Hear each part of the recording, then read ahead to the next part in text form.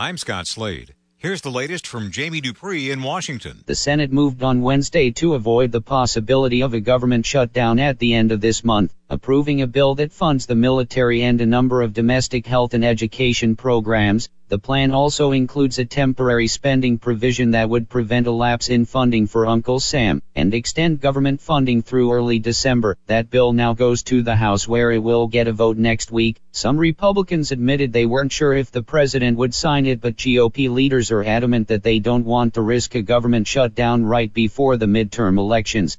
Jamie Dupree 2.0. President Donald Trump will spend much of the day on the road in North Carolina checking out damage from Hurricane Florence. A good part of the state, especially around Wilmington, is still dealing with rising floodwaters from the massive rains that fell in recent days from the storm, as the president has repeatedly praised the work of local first responders, FEMA, the military, Coast Guard, and more. The president also fired some political warning shots at Democrats over Twitter, saying he fully expects his detractors to come up with some way to criticize the federal emergency response in the Carolinas.